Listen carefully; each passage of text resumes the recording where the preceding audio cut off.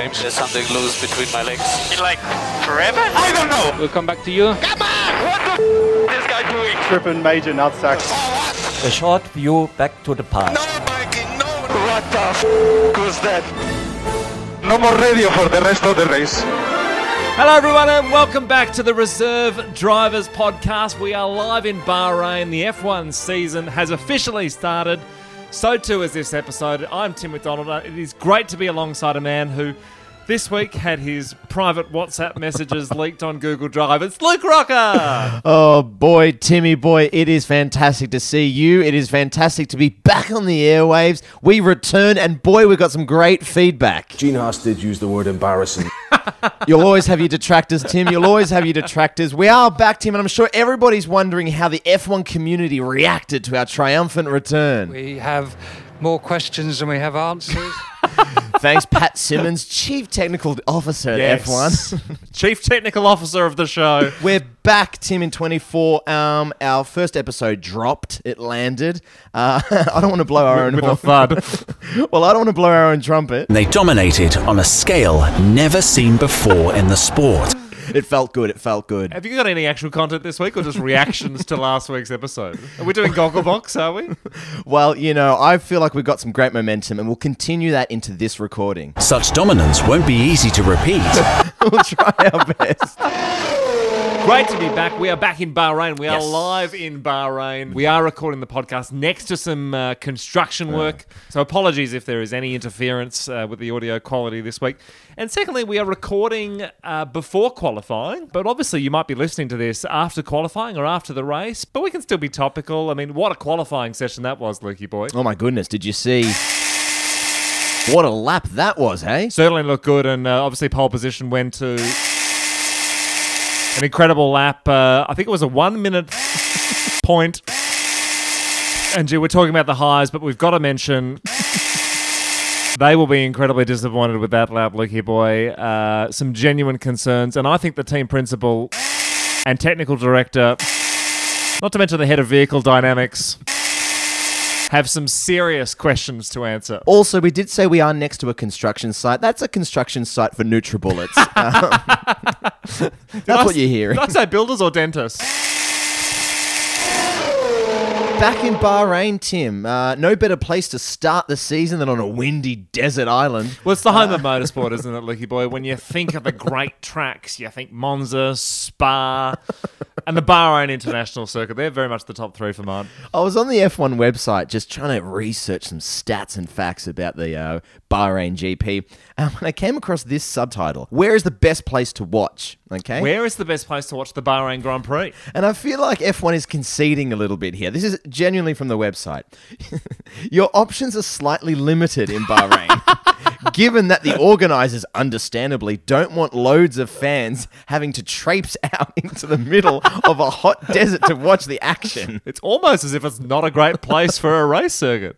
And that's Formula One themselves. That is hilarious. Bahrain, of course, is always constantly brought up in the same conversation as sports washing. Yes. You know, there's track record of human rights violations in the country. I'm glad we're getting... I don't know why you're laughing. I'm glad we're getting into it because, we've done our little silly jokes, but let's get into the human rights record of Bahrain. Okay, now I'm really sweating. No, I don't want to do that. I started laughing just because I was looking at you, but... Can we get some construction workers in here at the moment? That sounds better.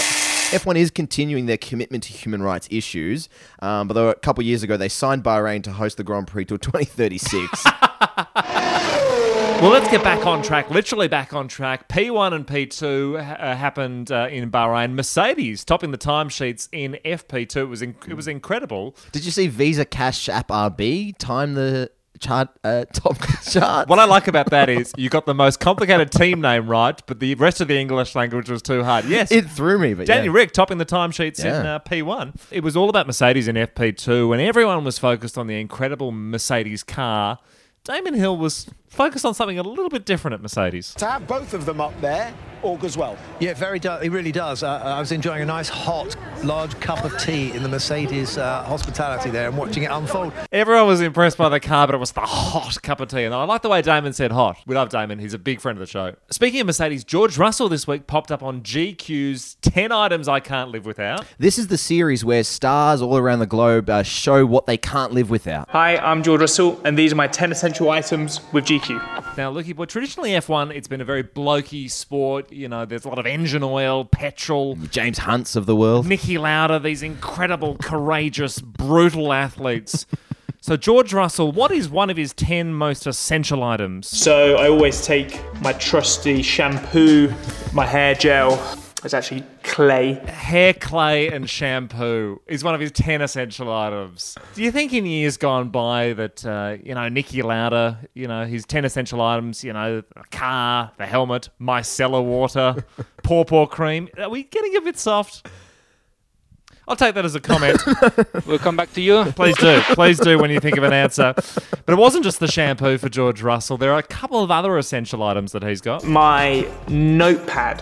I actually leave the notepad next to my bed open every time I sleep because I'm always thinking about things. He's always thinking about things, George Russell. He can barely sleep. He's got so many brilliant ideas. He needs that notepad to be waterproof so he can write his notes in the shower whilst lightly shampooing Tim. He's always thinking. He's always writing down notes. So let's delve into some of George Russell's thoughts. Sunglasses. Obviously, one, to protect myself from the sun. Incredible. Write that down. Get the notepad out, guys. That is an incredible thought. It's amazing he can sleep with thoughts like that. Not the only F1 driver to do a GQ essential items. A nice, hot, large cup of tea. Lukey boy, if you were on GQ's 10 essential items, what would they be? Obviously, we can rule out deodorant.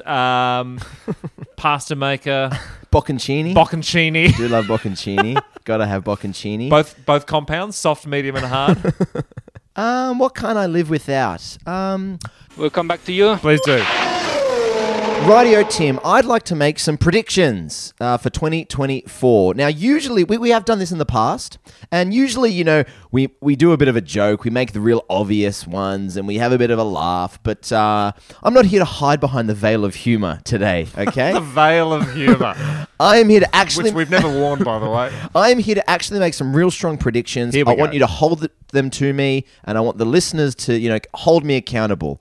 Okay, so my first big prediction for 2024, I think there'll be a total of 5 different teams winning a race this year. Wow.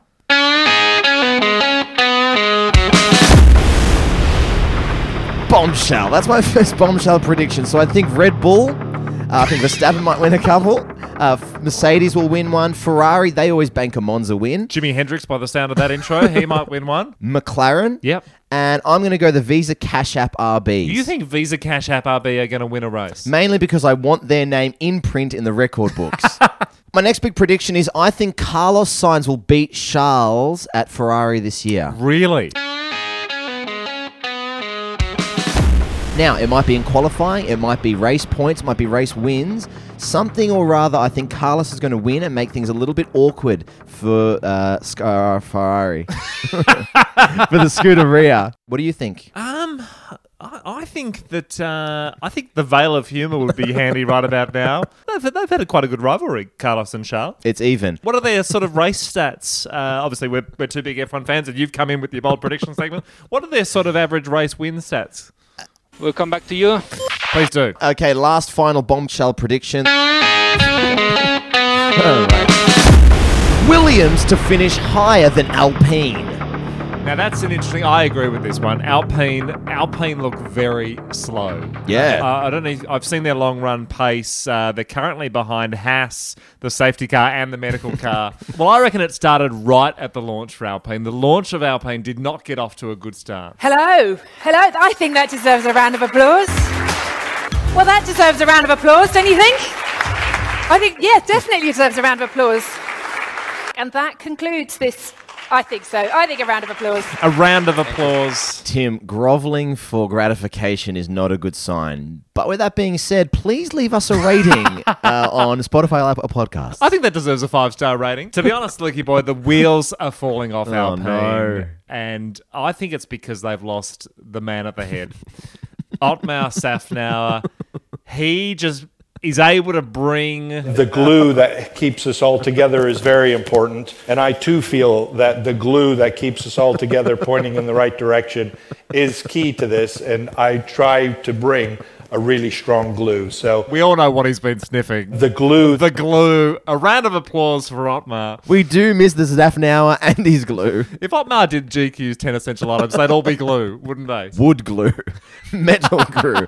All-day access glue. The glue. So Alpine is struggling. Mercedes are doing well.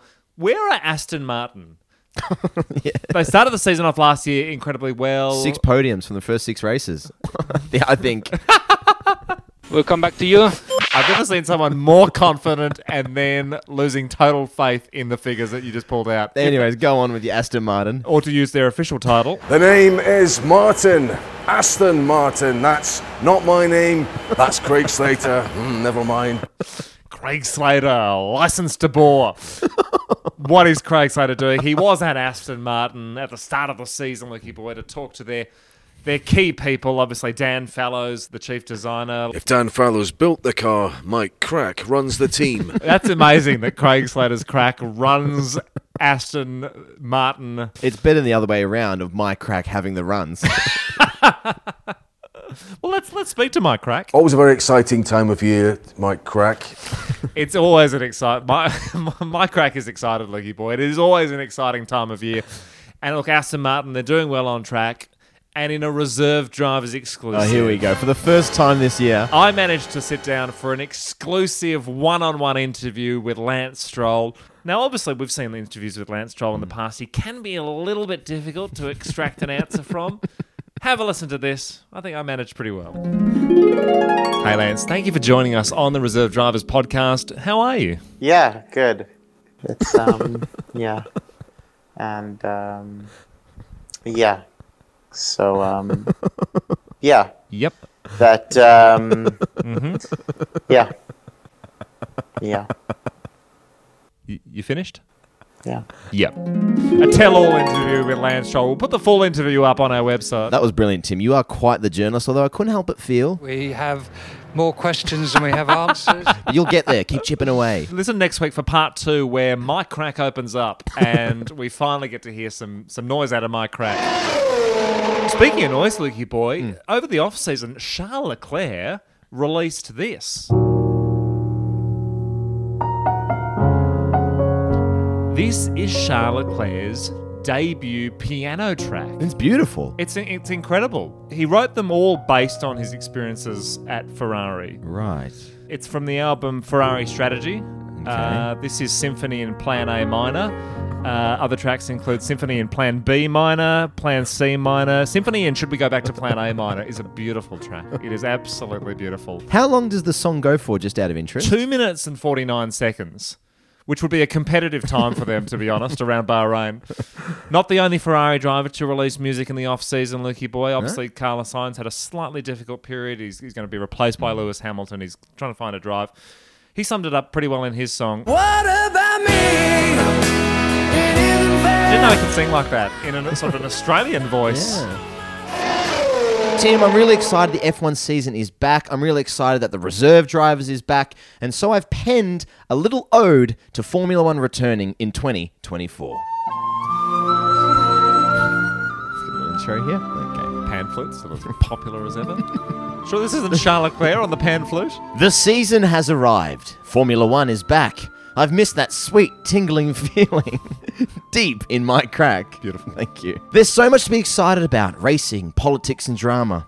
There's even expert analysis from Nico Rosberg and Jolyon Palmer. Wow, what an awesome race. My goodness, so damn exciting. That's so cool. F1 returns to Shanghai, Zhou Guanyu's place of birth. The man's got a strong neck for racing. Just check out that girth. Oh, beg your pardon? Red Bull have put Checo on notice. He needs to get closer to his rival. There are Russian opposition ministers with a greater chance of survival. It's the final year for Toto and Lewis. Together they've achieved so much, but they've never fully recovered since Mikey let through the Dutch.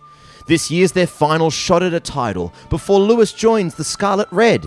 He's swapping Monster Energy drink for wine, cheese, and oil-soaked bread. Some team bosses have left. Franz Tost chose retirement.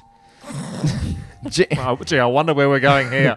Gene has grown impatient and flicked his very own gunt. Can we say that? It sounds like a Christian Horner WhatsApp message. What to make of Alpine? I mean, does anyone really know? J'aurais aimé posséder un chateau. I'm in a 2-hour park. How much longer? And then there's Daniel Ricciardo. My love for him knows no border. I just really wish he didn't go and file that restraining order. So buckle up, race fans. It's sport's ultimate show. Formula One is back. It's lights out. And thank you. I didn't quite know how to finish. What a poem that was, Lukey boy. What a wonderful ode to the 2024 season. Although, given how long that poem was, we are actually now in 2026. So, alrighty, Timmy boy, let's get out of here. We've got to go, Lukey boy. I've got some shampoo I need to buy. And thanks so much for listening this week. We hope you enjoyed it. I really think it deserved just a round of applause, don't you think? Or better yet, leave us a review or a rating on Spotify and Apple Podcasts. We would really appreciate it. It really helps us out. We're so excited. F1 is back. The reserve drivers are back. We couldn't be more excited to be with you in 2024. And to keep the excitement going, it's the one and only Charles Leclerc on the piano. Okay. Kind of losing the excitement. Losing the momentum here, aren't we? Yeah, we are. The glue